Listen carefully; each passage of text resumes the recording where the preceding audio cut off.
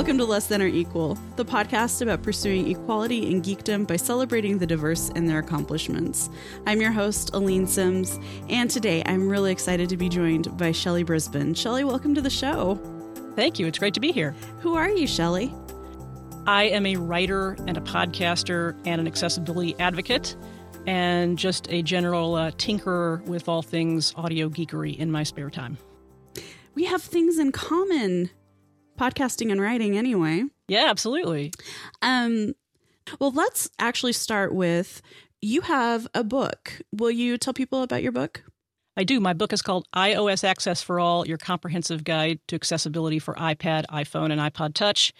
I made that title so long that there's no point in further explanation in most cases. But basically what it is a comprehensive tour of the accessibility features within Apple's iOS platform. And it is the iOS 9 edition, which is the third edition of this particular book. I've written a bunch of other mainstream tech books, but this is my first book to cover accessibility and actually my first iOS book as well. And it is out now and available on my website and in iTunes and the iBook store.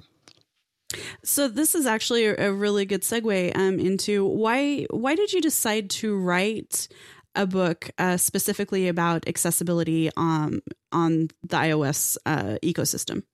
So my background is as a technology journalist and writer. I've been doing that since 1986 when I got my first Mac Plus, and I've always written about technology in the mainstream world and written a bunch of books and have been very involved in the Mac journalism community, worked at Mac User in the 90s and freelanced for most of the Mac magazines that were out there and did a number of other things in the magazine and writing world.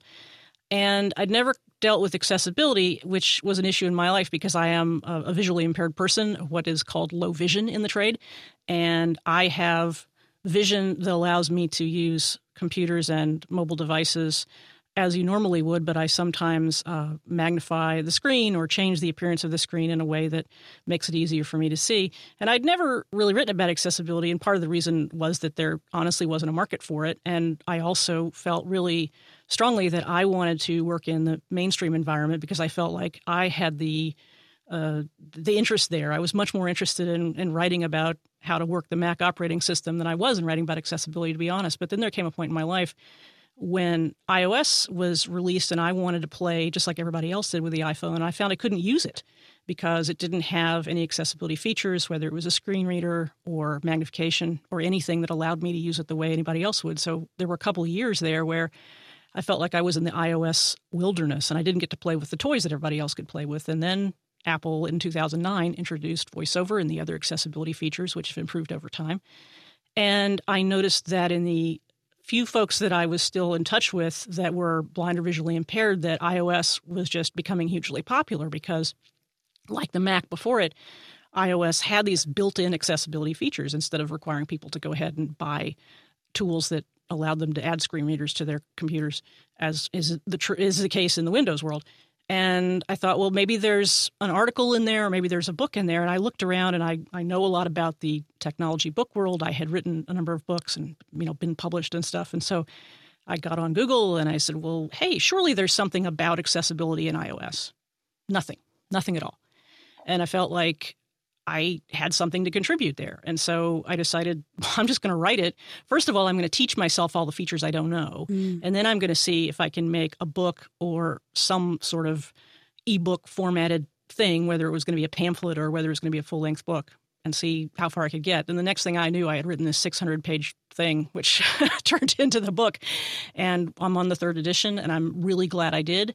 And it's taught me a lot about not only the accessibility tools in iOS, but the self-publishing process, because this is also the first time I've ever published a book myself as opposed to working with a mainstream publisher.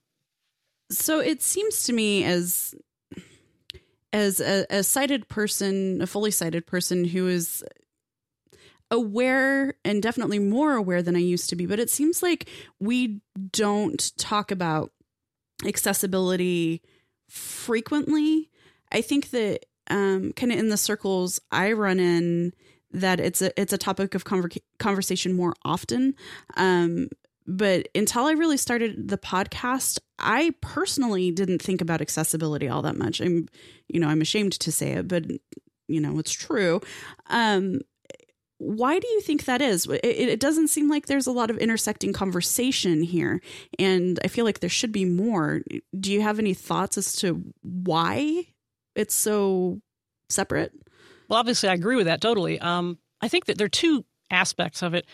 One is just the general interest in diversity that I think is probably more top of mind for a lot of people in the past few years than it used to be. But even when we do talk about that, when we talk about gender equality or we talk about racial tolerance, or, well, that's an old term, but when we talk about actually including everyone, the category that is mentioned least often is accessibility or disability. And the irony of that to me is that more people experience a disability throughout their life or during some portion of their life than are in a lot of the other groups that we address. And I, actually am fully supportive and fully am an ally of people who are working for rights for folks who are LGBT or who have experienced racial discrimination or who are female, obviously, because I'm that as well. But when we talk about diversity in employment, for example, we don't hear about accessibility. And then the other half of that is in technology. Obviously, accessibility is important because in order to use the technology that is now so much a part of our lives, those devices need to be made accessible in some fashion, or there need to be devices that provide accessibility that the mainstream devices don't. And I'm not saying that those things don't exist, but we don't find that accessibility and disability are part of those kinds of conversations. And it just really baffles me. And I think that even in the technology world where accessibility is discussed in terms of either something that has to be done for legal reasons, especially in the United States with the Americans with Disabilities Act, or something that is a technological solution that can be done and has been done by companies like Apple, we don't really discuss that in terms of in the same way that we discuss other tech features, for example, in terms of, qualitatively, is the accessibility that's provided good? It's enough for a lot of people to know it's there, and then they feel like they don't have to worry about it any longer. Mm-hmm. So I can't say that I know why it is. I can just say that I find it frustrating, and that part of the way I advocate, especially when I'm in mainstream context, and when I say mainstream, by the way, I'm just talking about places and people who are not addressing accessibility as part of what they do on a daily basis. So that's like the shorthand that I've come up with and that a lot of folks in the accessibility community use. Yeah, and it's fascinating to me because I don't know. So I think about, especially on the Apple side of things, I had Dr. Robert Carter on a while back, and I know that you've been a guest on his podcast. Oh, yeah, I know Rob really well. Yeah, and we were talking about, I asked him about, I think, iOS apps specifically, and what iOS apps do a really good job of being accessible, of being voiceover compatible. And he was like, well, basically, if you're using Apple's frameworks, there's not a whole lot of work for you to do. Like if you start doing custom things, then it gets harder. And he spoke with great admiration to the way that Apple has done that. And, it's taken them a while to get here, but it's interesting to me that other companies don't have that in mind, because it's so many people are affected, and it's basically like handing Apple business or handing third-party hardware manufacturers business or software developers business because you're not building in accessibility to your product. And that's absolutely baffling to me.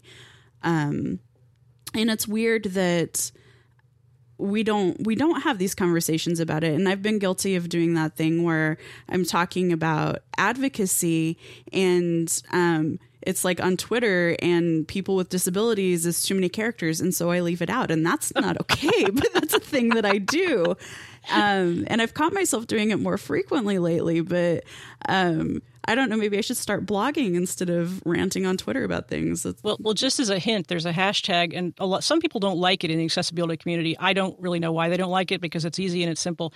And if you see the hashtag A11Y, that's accessibility, and usually it's applied to tech. So that's one way of including it. Oh, interesting. Yeah. So, but I think too, it's not even so much people who, to be really honest, I mean, somebody like yourself who thinks about inclusiveness as a part of what you do, you're not who I'm trying to sell. Right. When the thing that frustrates me on Twitter is if I see Apple released its diversity report, or here's an article that goes through Apple's diversity report and analyzes it, but in neither of those instances do we find out whether they've addressed the issue of how many disabled people work within Apple. And the question isn't even asked. If you did that and there was no category for a particular ethnicity or for women in engineering, like you would get as specific as to say, okay, well, there are X number of women at Apple. If you don't address how many of them are in engineering, that would obviously be a pretty glaring flaw in that study. But you wouldn't think to say, in most cases, people wouldn't think to say, gosh, I wonder how many blind engineers work there, or how many engineers with some sort of disability at all. Because obviously, even if I'm not blind, I might have a greater sensitivity to accessibility as a general matter, and I might understand the accessibility framework if I have some other disability. Yep. So that's the issue that I feel like accessibility doesn't penetrate even when we're trying to talk about diversity from both a quantifiable and a non-quantifiable point of view. Yeah, and we totally need to.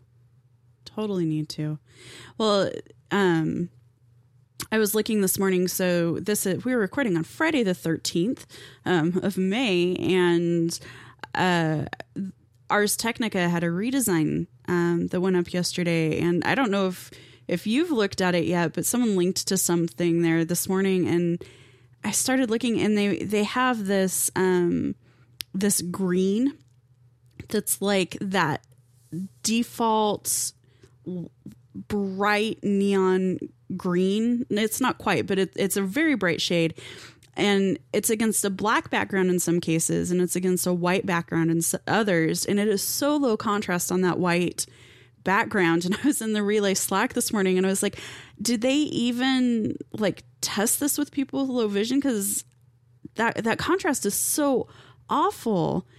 And why aren't people thinking about this? Or I see light gray text on white backgrounds, and why? It's a huge problem even in apps. Yeah. So you'll have an app that has a perfectly high contrast main body, and then they have those hamburger menus. The thing about web accessibility generally, I mean, there are web accessibility guidelines. There are people and consultancies who do nothing but web accessibility, and a lot of it is oriented toward being compatible with screen readers. There are low vision oriented guidelines and contrast guidelines and that sort of stuff, many of which are not implemented. And often in my experience, and I should say parenthetically that not all low vision is the same low vision. So I can complain about contrast because that's an issue particularly for me. Other people might have issues with magnification or something like that. But a lot of times the guidelines that are most important and that are most quickly dealt with have to do with screen readers. And then low vision gets sort of short shrift because that sort of treads on the territory of designers. iOS 7 was a huge deal for that. So all the people that complained about iOS 7, multiply that by 100 for the low vision community. We hated it, just hated it. I had a section in my first 2 editions of the book in the low vision chapter called The Woes of iOS 7 because it was just miserable. And so and you're writing a book and you're trying to teach people how to do stuff, and you don't want to say, this is crap, this is terrible, they need to fix it. What you want to say is, well, here's what we can do to mitigate the harm, given that you have an iOS device in your hand. So that's a challenge. And there's some high-profile tech sites whose contrast I'm not all that fond of. And but and sometimes you can get that remedied by communicating with a developer or a site creator and saying. And I know Jason has talked about this. Jason Snell has talked about how he got some commentary from folks that he could do something very small with his CSS and make his site more accessible, and he was able to respond to that, and probably was better able to respond to that because he's one guy with all the code in his hand. Yeah. Whereas if you're talking to a corporate entity, maybe even something like ours, but certainly like if it's a shopping site or something like that, or maybe even a government site, it's going to be hard to knock on that door and say, if you could just change the contrast a little bit, or if you could just make it so that that's not gray background and white text, that would be really swell. Yeah. That's hard to do. Yeah, it is. And so just to review iOS 7, it's been so many years ago now, but the thing that I remember most is that switch to lightweight fonts. Yes. Especially like the keyboard, but kind of everywhere. There was the Helvetica new font, which is a readable font, except that they chose to use very lightweight typefaces. They also changed the contrast of the keyboard, and there were there are transparency issues, so that you had backgrounds that were not opaque enough that you could actually get a hold of it and grab at the contrast properly. And over time, they've changed, and now, of course, there's a whole new San Francisco font, which is fine, except that what developers are doing now is actually, in order to get more text on the screen, which is ironic given that we have bigger phones now, they are using smaller typefaces. And that's really irritating. And a lot of them, Apple has this great thing called dynamic type, which allows you as the user to set the relative size of type. If you need your type somewhat larger, you can do that, and the text is supposed to respond in whatever app supports it. But a lot of developers don't use it. Apple doesn't even universally use it. If you want to see its effects, you can go into Mail or Messages or Calendar in an Apple product on iOS. But a lot of developers do not address it. And I was excited. That was the thing in iOS 7. They hadn't fully developed it in the first release, but subsequently they did. And I was excited, and I kept talking about dynamic type, and I knew it wasn't going anywhere because I was the only one saying the words dynamic type. You know how it is, if there's a feature, whatever it is labeled in the operating system, if it has a name that everybody knows and everybody's excited about the feature, they talk about it. But neither in mainstream land or in accessibility land, when I would be on podcasts or when I would be writing, whenever I talked about dynamic type, nobody else would go, yeah, let's talk about dynamic type. It just didn't penetrate for people. But it's important, and it exists for a reason. And don't I guess my number is someone who is currently like diving into iOS, and I keep saying that on the show, but I'm actually doing it now.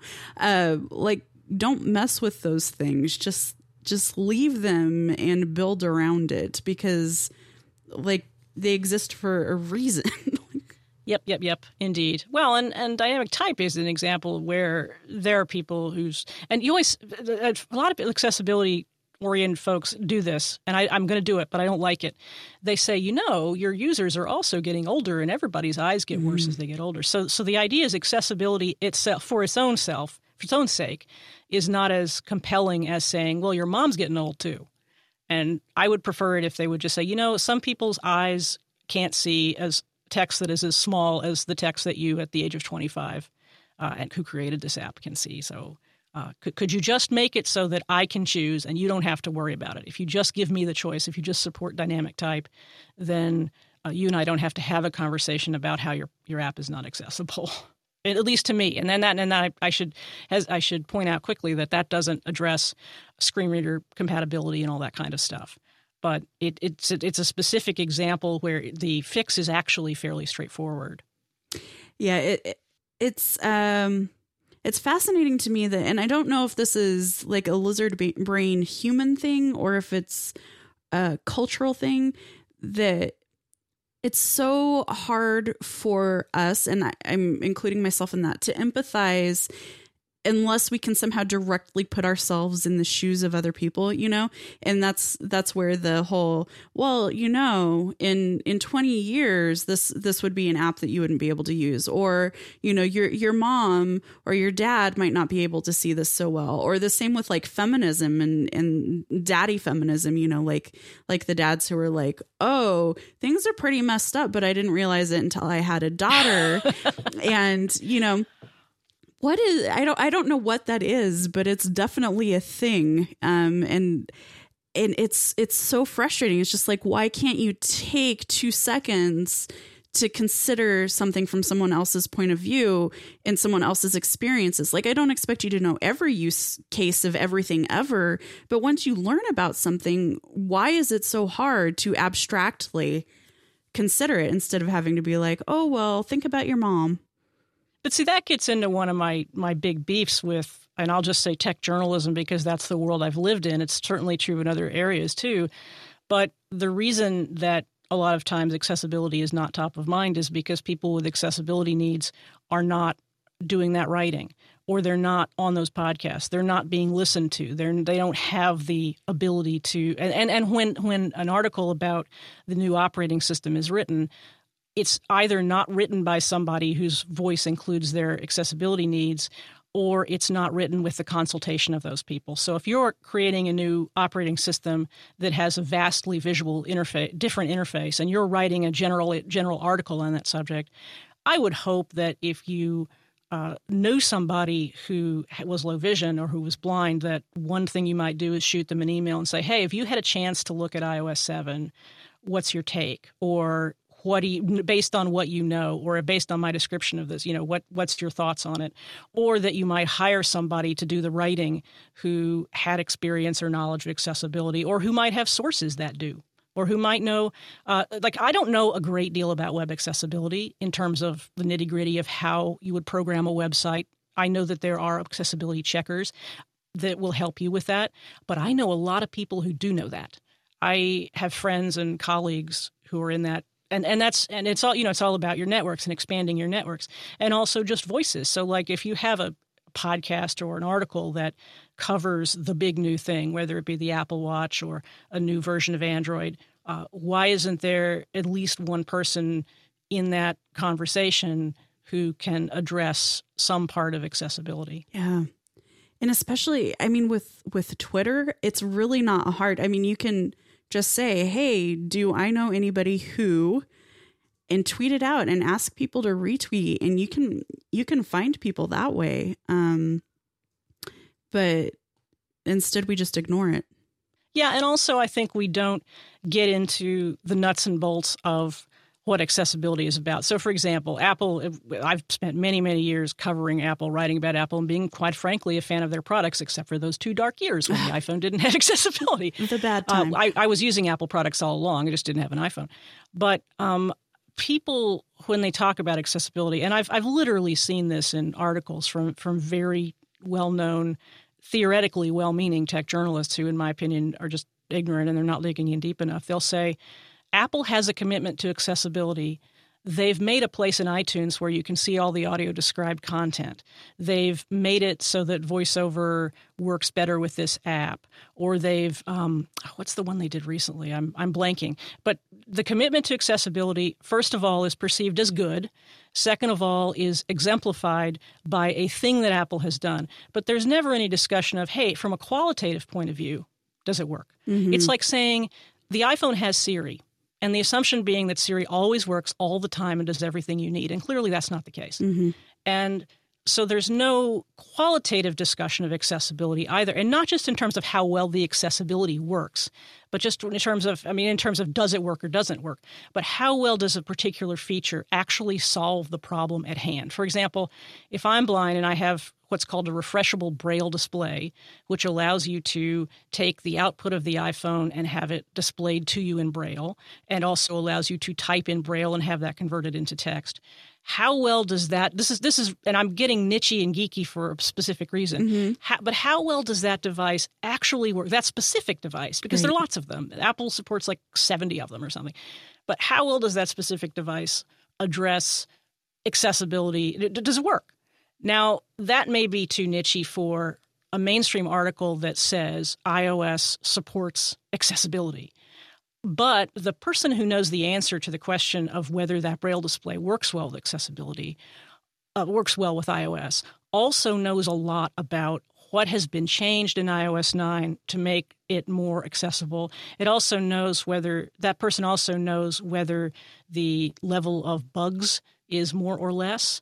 That person also knows whether a feature that is designed for them is, for example, the dynamic type thing, whether that feature is actually being implemented well by developers. And that information rarely gets into these giant reviews of the new operating system or into books that cover up the operating system from a mainstream point of view. Believe me, I tried to glom on, add accessibility to a lot of material that's being written by people I know who do mainstream stuff. And there's just very little interest in it. Mm. And nobody will really discuss why that is, whether it's, I don't think it's, just blatant prejudice or anything. I think it's a belief that the market isn't interested, and that even though we're in a web and a podcast universe where there aren't really time and space limits in the same way that there were in the printed world, there's this belief that the space and time available is precious, and that there's really not room to cover accessibility because a small percentage of the audience is interested. But that I'm making my frustrated noises because again, like you said, it's not print. It's you can whatever, you're spending money on pixels. I don't know. And, right.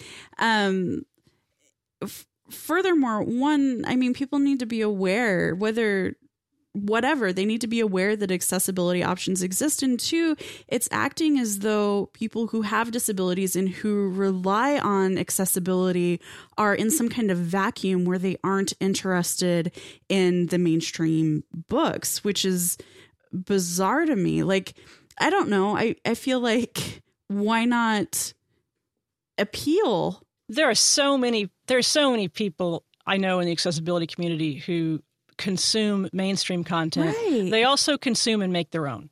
And as I say, there's plenty of room for niches to exist.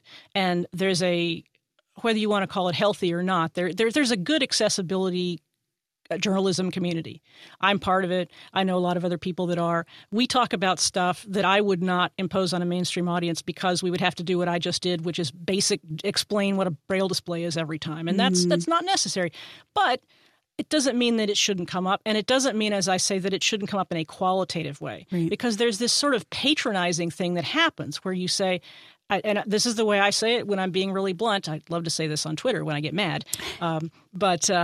We're patting people on the head and we're saying, okay, Apple has provided you accessibility. Good Apple. Nice Apple. Mm-hmm. Now you go over there and you use your accessibility stuff, and we'll go over here to the grown-ups table and we'll talk about APIs and Bluetooth and Siri and all the important features that are part of the operating system. But accessibility, because it exists, we don't have to feel guilty anymore, and we don't have to push Apple. Apple's got other problems. Let's worry about those problems, and let's not discuss from a qualitative point of view. And let's not include, when we're reviewing a product, if we're reviewing a new Twitter client, let's not address whether it's accessibility. Oh, but I don't know whether it's accessible because I don't know how VoiceOver works. Yeah, but I bet you know some people on Twitter who can help you with that. Yep. So as an aside, I just want to say, if you're listening to this and you're a developer or designer, and you haven't got the message yet that you should, one, be doing testing. I mean, I hope you know that anyway, but two, you need to have a large pool of people with all sorts of diversity so that your product works for all sorts of people. Because, like, obviously you want, in these types of cases, you probably want to increase your pool, but you're going to lose potential customers and users if you're not testing with people with low vision or who rely on screen readers or who are deaf or who don't hear as well. Like if you've got audio components, like, call people out. You can ask on Twitter, hey, I'm looking for testers with low vision, different sorts of low vision to come test my app because I want everyone to be able to use it. And I'm pretty sure people are going to respond to that. Just ask for retweets. And that stuff gets retweeted all the time. Yeah, it totally does. I mean, if you take nothing away from this conversation, do that. And there are, and I should say that there are developers out there who either got it automatically initially and produce great stuff, or who got a few people who contacted them and said, can I help? And got help and did it. And those are great developers, and we talk about them all the time. And there's a great site called AppleViz that has a hall of fame for the apps that are not only just great apps, but have done the most in terms of promoting accessibility by including testers who are users of those products, whether they have low vision or blindness, or whether they use switches to control their devices or whatever accessibility need there. And then there are other developers who just inexplicably won't respond. And it's not as big a problem as it used to be, but when there's one app that you really want to use and it has inexplicable accessibility problems, it gets frustrating. But as I say, I think the problem, I harp on the side that the part of the street where I work, because I think there's a problem with those who cover the industry as well. It's easy to say, and I'm not addressing you here, but I'm saying it's easy to say we should all encourage developers to do this. We should all encourage users with accessibility needs to contact developers. But when we're covering an industry, when we're writing about what people are doing and giving them credit or not credit for accessibility, we need to look in a more detailed way at what that means. And when we give Apple credit, we need to know what we're giving them credit for. So if I hear that Apple has done great with accessibility, my question always is, and how does that manifest itself? What do you know about what they've done with accessibility? And can I tell you a few times when they were great? And can I tell you a few times when they weren't? And can I tell you why? And maybe that will help you understand. Something that happens, and this is, I guess, back to developers, but there's a thing that happens when an app gets updated. And if you have your iPhone set to automatically accept that update, sometimes an update will break accessibility. Screen reader doesn't work with it. I guess I need to use a new Twitter client for a while, or whatever the app is. That doesn't typically happen in the same way with Apple, but it can. And again, the issue there is not to say Apple bad, because Apple has ways of learning about it, and Apple actually is pretty good about getting input from the community, and they have a number of ways of doing that. I think the issue is that people who cover Apple are too quick to give it credit and to not look into situations where the accessibility that Apple is talking about is more platitudes than substance. I'll give you an example. So Apple is doing this push for Global Accessibility Awareness Day, which I think is next week or something. I don't even know, because I'm a bad accessibility advocate. And the two initiatives that they talked about were the fact that you can now buy accessibility-related accessories, a few of them, on the Apple site. And then the other one was that audio-described programs are now collected in iTunes. Well, that's great. I can search for audio description in iTunes, and I can find a bunch of movies that have audio description. Not enough of them, but it's great that I can find them. Do you know where I can't find that? On the Apple TV. But nobody knows that if they don't ask. Yeah. and it's not, and my point there is not to say, thanks a lot, Apple. My point is to say, if you're going to give Apple credit, be as honest and as complete about that credit as you would if you were discussing another feature that Apple has in its product, or that Microsoft has, or Google, or anybody. And I talk most about Apple because that's what I know. I can rant about Android, but you get the point. Yeah, well, and I think, as you've said, for many of us, it's like, oh yeah, the here's your cookie. You've set accessibility. You've let us know that you're thinking about it in some way. So good job, Apple. And do your thing. And then because most mainstream tech journalists are, don't have any disabilities, they're just like, okay, that's fine. And then they move on. And just don't think to ask the question, gee, I wonder if I can look for those audio described movies on the Apple TV. Yeah.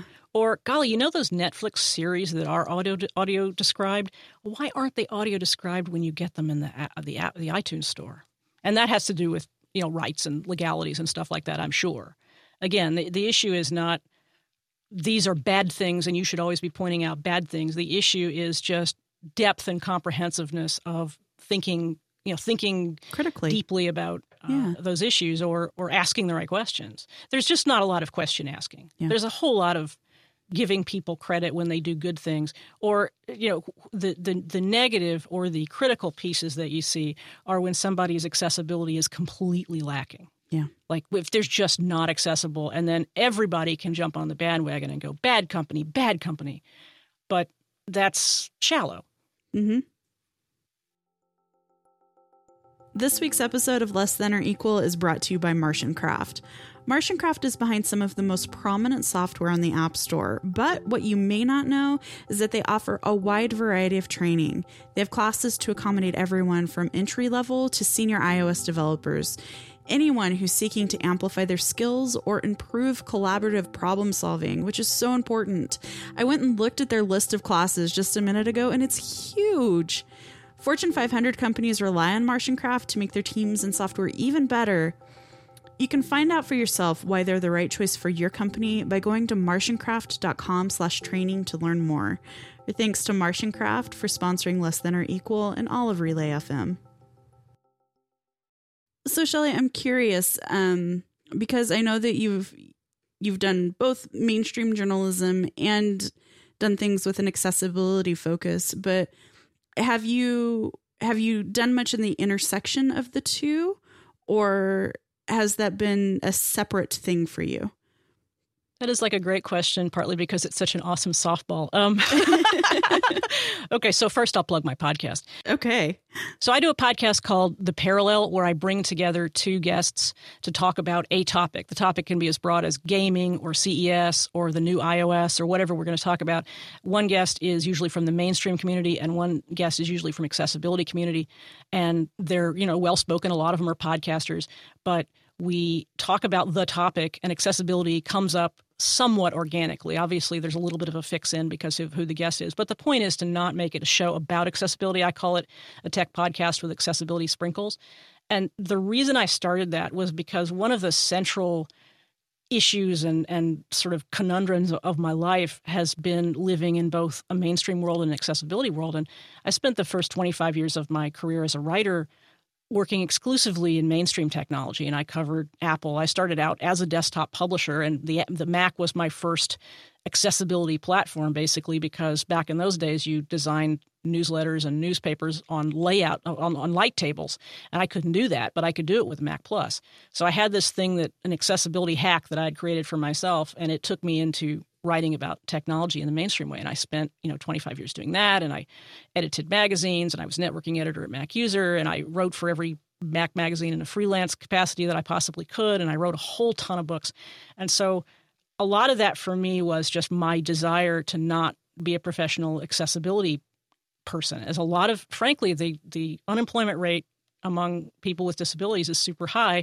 And one of the, if you look at where a lot of people with disabilities are employed, a lot of them are in accessibility-oriented professions, whether it be programming for accessibility devices or apps or whatever, or whether it be in rehabilitation entities working with government to help people who are adjusting to a new disability, or people who are learning how to work with a disability they've had all along.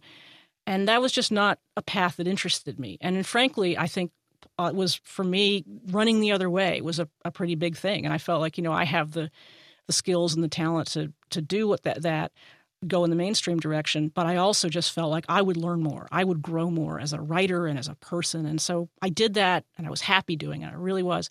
I've been freelancing from home for a number of years, and there was a point at which I was looking around for new projects, and having had the experience that I had with iOS not being accessible for a while, and not even really feeling like I had an outlet to talk about that. It was an experience I had in my personal life, but I never really had the ability to go and say, hey, this is a thing, and I really hope Apple fixes it at some point. Or even when it happened, the celebrating I did was on my own personal podcast and among my friends, but it was not something I did professionally. And then at some point a couple of years ago, I talked before about coming to the realization that there wasn't really anything out there that did in a comprehensive way cover the accessibility in iOS. And I thought, well, maybe this is a way that I can bring the skills I've developed as a writer to bear on a topic that is under-addressed and underserved. And so it wasn't an altruistic thing on my part. Believe me, I'm getting paid and I'm self-published and all that good stuff.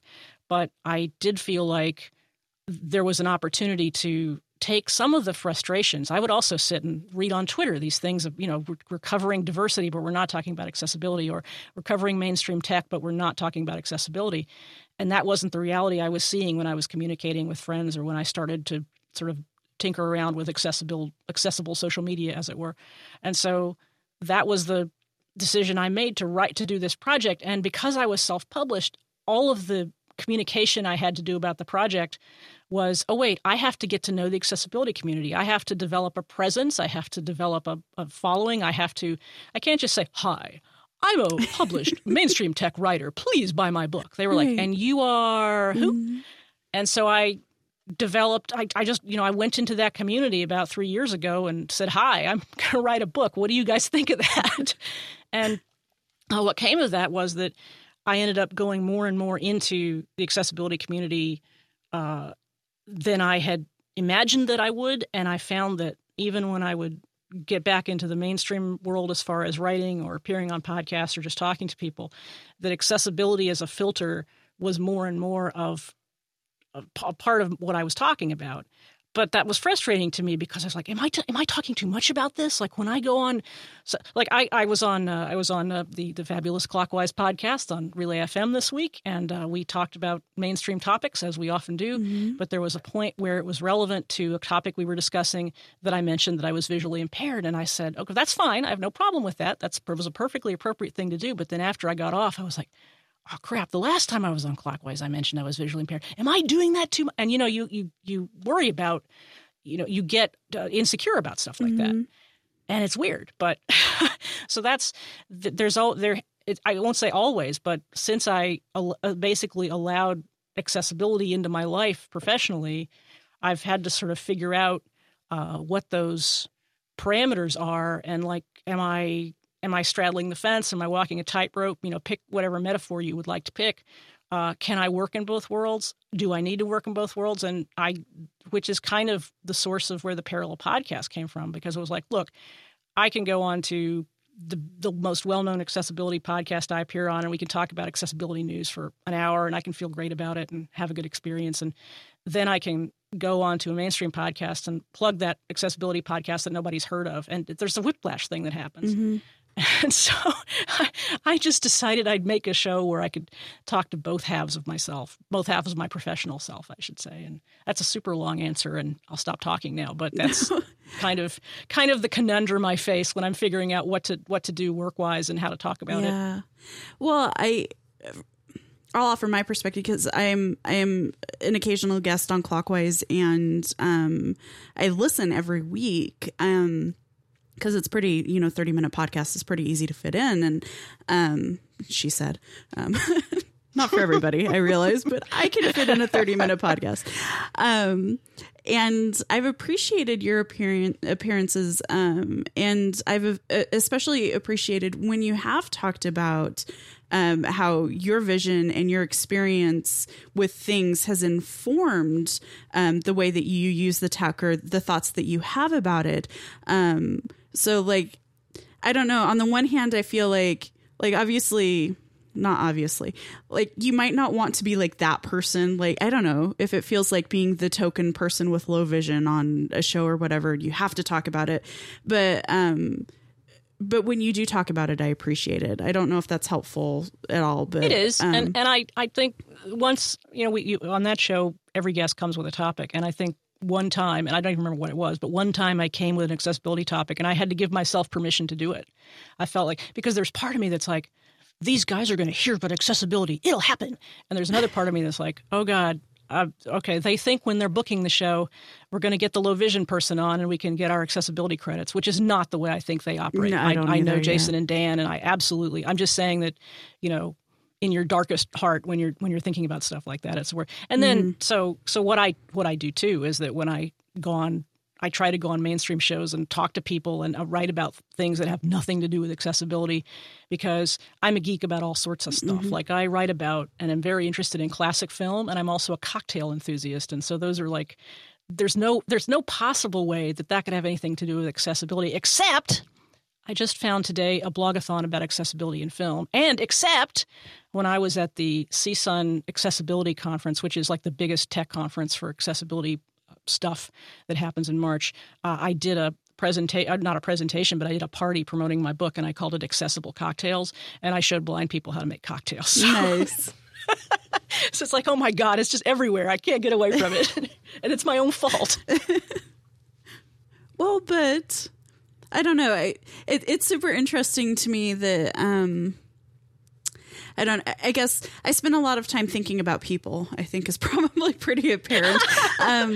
But I don't. I hate all of them. Yeah, well, I have those moments too, but that's just me being grumpy. But I think about how we try to put people in boxes. So like, what quota, if I ask Shelly on to Less Than or Equal, and I do this with Less Than or Equal, right? I'm like, Shelley comes on my show, and what boxes is that filling in? You know, I asked my friend Nat from App Camp for Girls, because it's required. I have to talk about App Camp for Girls at least once every episode. But are you bringing it to Austin? Please do. We can talk about that. My friend Nat, you know, they're the curriculum developer at App Camp. They were one of, you know, along with Gene McDonald, created it. I had Nat on the show, and it's like, okay, well, now I've had, you know, a more male identifying transgender person on, whereas I've only had female transgender people on before. And I haven't had anyone who's like strictly non-binary on. And like, I do this thing where I put people in boxes. I do it for the show. And I kind of feel like, and I've said this before, like it's playing diversity bingo on here, but like we do that in all sorts of ways. We try to categorize people, and I don't know why we do this. We try, or maybe it's just me. I don't know, but I'm like, okay, so I think it's a real problem when we talk about politics, and I won't get political in that sense. But I will say that when we read about politics, everything is in terms of what group voters fall into, and I resist that. And I think, you know, you can probably have a good statistical argument with somebody about how groups tend to vote alike. But I don't think there's a lot of detailed analysis of it. And it ends up being insulting, especially if you fall into one of those groups per se. And you're like, oh, well, clearly, because of what group I'm in, I vote this way. Or I have this predilection. And there's a sort of a glibness and a tossing it off and saying, well, okay, now we've discussed what kind of voter this candidate appeals to. Right. But we haven't. And, I need to find one of those to interview. So you're one of those. Tell me how you feel about candidate X. And because it's usually radio or even, you know, those scarce pixels or whatever, even the responses seem to be truncated. And the last thing you want in a medium, and I get a lot of my news through audio, whether it's podcasts or radio, last thing you want in a medium like that is for somebody to go on at length and have actually, you know, multi-level opinions about things. And so, it's difficult. Yeah. But at the same time, like you're doing a show where you're trying to specifically find people who are underrepresented in some way or who have a different perspective. And so some of that, I guess, is going to be unavoidable. Yeah. Although I think what you should do is just get all of your guests together for an audio happy hour, and everybody can have one drink or whatever, and then we can just chat and not have any labels. And, you know. Oh, that would be awesome. I've been toying around. So Less Than or Equal is bi-weekly now for a variety of reasons. But and part of that was because I have so many other things going on that I was just like, oh, doing this weekly is killing me. And then my husband and I we drove to Colorado to visit my family last week. And I was like, well, what if we started another podcast that wasn't like diversity focused? And it was like, and I'm like, what am I saying? But I've done that. Stop it, Aline. But I really would, because I love talking to people, but I feel like, you know, like sometimes the scope of Less Than or Equals is limiting in a way that I didn't anticipate it would be. And in other ways, you know, maybe we wouldn't be having this conversation right now if I didn't have the focus I do. But yeah, I think it'd be fun to I'd love to have a Less Than or Equal party somewhere and just like talk and get to know all sorts of different people and have fun. I think it's hard when your brain is somewhat creative, whether that means you're literally making creative work or whether you just have the kind of curiosity that comes from a creative brain. And that's I have this blog I create, but it makes no sense because I have all these categories, and I might write about classic film, and I might write about the Mac, and I might write about accessibility. So how would anybody possibly follow it? Because I have all these. And I love that. I mean, I love the idea that I can write about it. And I guess I have to just not care whether a million people read it, or I have to have RSS feeds for each. Oh, RSS feeds. How old fashioned. Oh, crap. I was going to say, those are dead, aren't they? I know, right? And that's irritating to me because I love them. And I have strong opinions about and interests in a lot of things that have nothing to do with what I do for work. It's like I say, the whole classic film thing. There was just an enormous classic film festival a couple of weeks ago that I didn't get to go to, but I followed ravenously on Twitter. And then next weekend, I'm going to one here in Austin, and I have actually committed in writing that I'm going to do some writing about it. And I've signed up for a film writing blogathon because that's a thing in the classic film community. And it's like, part of me thinks that's really great and that it's actually good for me in terms of developing my creative side as a writer, because writing about film is super different than writing about, nuts and bolts and gears and software. But the other part of me is like, what are you doing? As my mom would say, you're not getting paid for that. What are you doing? And I've done things don't tell anybody, but I've done things all my life for which I've not gotten paid. Oh, well, Our secret. I keep doing it. Don't call me because I'm not doing it. That's actually really, this is timely for me because so I recently, I don't know that I announced it on here. I'm trying to think. So my last day at my job was April 1st. Awesome choice, by the way. I didn't get anyone who was like, or I guess that was my first day of unemployment. I didn't get anyone who was like, is this a joke? Everyone believed me. But so my last day of employment, I guess, was March 31st. And most of that was so that I could get App Camp for Girls in Phoenix kind of off the ground and give it the time that it needed. But there was also like, I'd been working a very long time and was a little burnt out and needed some time. And I wanted to learn Objective-C because I've been saying I'm going to learn Objective-C forever. So I'm sitting down and doing that. And, but I've also had kind of the space and time to be more introspective and thinking about a lot of things and I should really blog about this or write about this. And I don't, because somewhere along the way, the blog that I update once every 3 to 6 months has become in my mind a tech blog. And I can't write about these other things because I have an audience of not many people and they're expecting technical topics. And that's something I just need to get over. But it's really interesting that you said that to me just now because of how that just fits in what I've been thinking the last, week.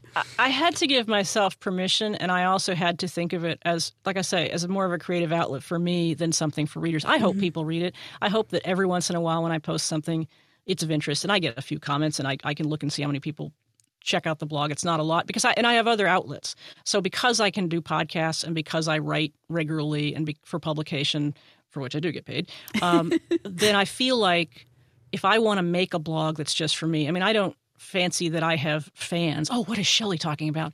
But there are a few people that follow it. Mm-hmm. But once I gave myself permission and started to approach it as a creative outlet, it didn't necessarily make me write more, but it gave me permission to write about things more, a few different things. So I say the classic film thing, I just did this dumb post, which is basically holding myself responsible for actually trying to write about it. Because I read, when I read stuff that I really like, I always want that to be me. I identify as a writer more than anything else. And so if I am really, and I read constantly, and if I'm interested in something and it's really well written, and I love community. So the classic film community and the tech community and accessibility community and all these various things, I want to be part of those communities. And sort of the price of admission in some cases is I want to be a blogger like these guys because I know I can do it. I just have to take the time and give myself permission and commit to do it. And I think if I wrote more, I would have a better sense of whether I was making a mistake doing multiple topics. But I don't write enough for that even to matter. Right. Sometimes it's just, hey, look, I was on this podcast. You should go listen. Yep. And sometimes I don't write on it for 6 months. So if I'm not going to write on it for a month or 2 or 3, then I feel less compulsion to stick to one topic. Living in Austin, have you always been there, or is that somewhere where you moved to? I was raised in Austin, and I spent 5 years in the Bay Area when I worked for Mac User in the 90s. And then I came back because I was just wicked homesick. Yeah. I enjoyed it. It was a great job. I learned so much being out there, but and it was also getting to the point where it was far easier at that time to work freelance, both in terms of there were gigs at that time, and then also you could do it at home because internet was reliable and all that good stuff. So I've been in Austin since 97 when I moved back, and except that it gets hot in the summer, I like it. Well, and it's an excellent place to live if you are a film lover because it is. Yeah. Music, film, all that good stuff. I love music as well. I've never had any desire to write about it. I just like to listen to it. But it's we have obviously a pretty big tech community as well, and I don't plug into that scene in person as much as I might, which is fine with me, but it's stimulating in the sense that when you talk to people, you get the sense that they get it, that you're a nerd, and that tech is your life in some regard, and so it's a good place for that. Yeah. Well, Shelley, we've talked about a lot today. Was there anything else that you wanted to mention? Oh God, I don't guess so. I mean, if people want to buy my accessibility book, I'd love it if they do that, and also listen to my podcast, the Parallel Podcast, which you can find at parallelpodcast.com. Okay. And the book is at iosaccessbook.com. Okay. And where else can people find you online? Are there any? I'm Shelley on Twitter, SHELLY. I got in early. You did. And that was a result of a story. It's a total accident. But yeah, so usually I'm on Twitter more than I am anyplace else. But Parallel Podcast, the book, and Twitter are a good Oh, and also, the blog. Since I talked about the blog, I guess I have to plug it. If you go to brisbane.net, BRISBIN.net. And those are all be in the show notes. And you can find the show on Twitter at Less Than or Equal. If you have feedback, suggestions for guests, or would like to be a guest, please go to relay.fm/LTOE and fill out the contact form. If you have a few minutes, please consider leaving a rating or review on iTunes to help people find the show and know it's good, or even recommend it in apps like Overcast. Thanks for listening, and thanks once again to Martian Craft for sponsoring. Until next time, on an internet near you, I'm Aline Sims for Less Than or Equal.